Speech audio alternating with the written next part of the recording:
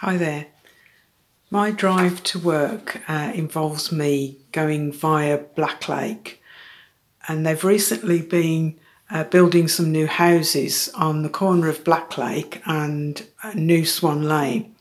The boards have been up for quite a while, and there didn't seem to be much happening.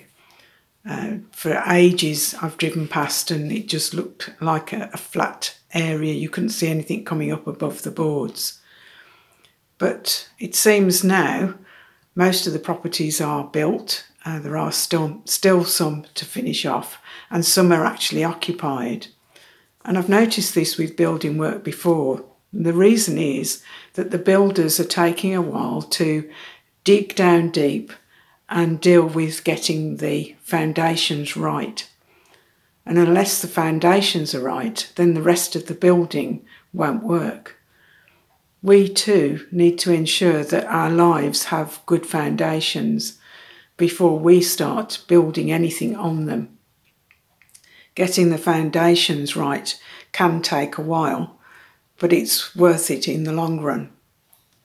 In the Bible, Jesus is referred to as the chief cornerstone, and our lives should be built on him. Our foundation should be in him, built on his word and with the help of his Holy Spirit. Our foundations too are not always visible, but they are necessary. What are we building our lives on? Paul says in 1 Corinthians 3, verses 10 to 13, "By the grace God has given me, I laid a foundation as an expert builder, and someone else is building on it. But each one should be careful how he builds, for no one can lay any foundation other than the one already laid, which is Christ Jesus.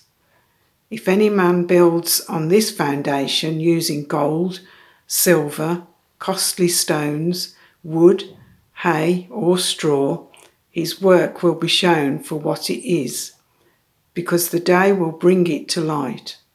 It will be revealed with fire, and the fire will test the quality of each man's work." Once we have the foundations in place, we need to build on them.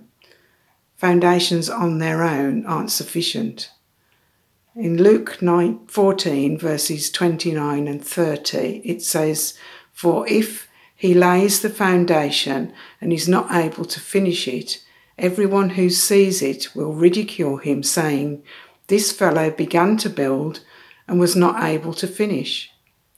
Jesus himself taught the parable about the wise and foolish builders. The wise man dug down deep and built his house on the rock, Christ Jesus. And the foolish man built his house on sand without a foundation.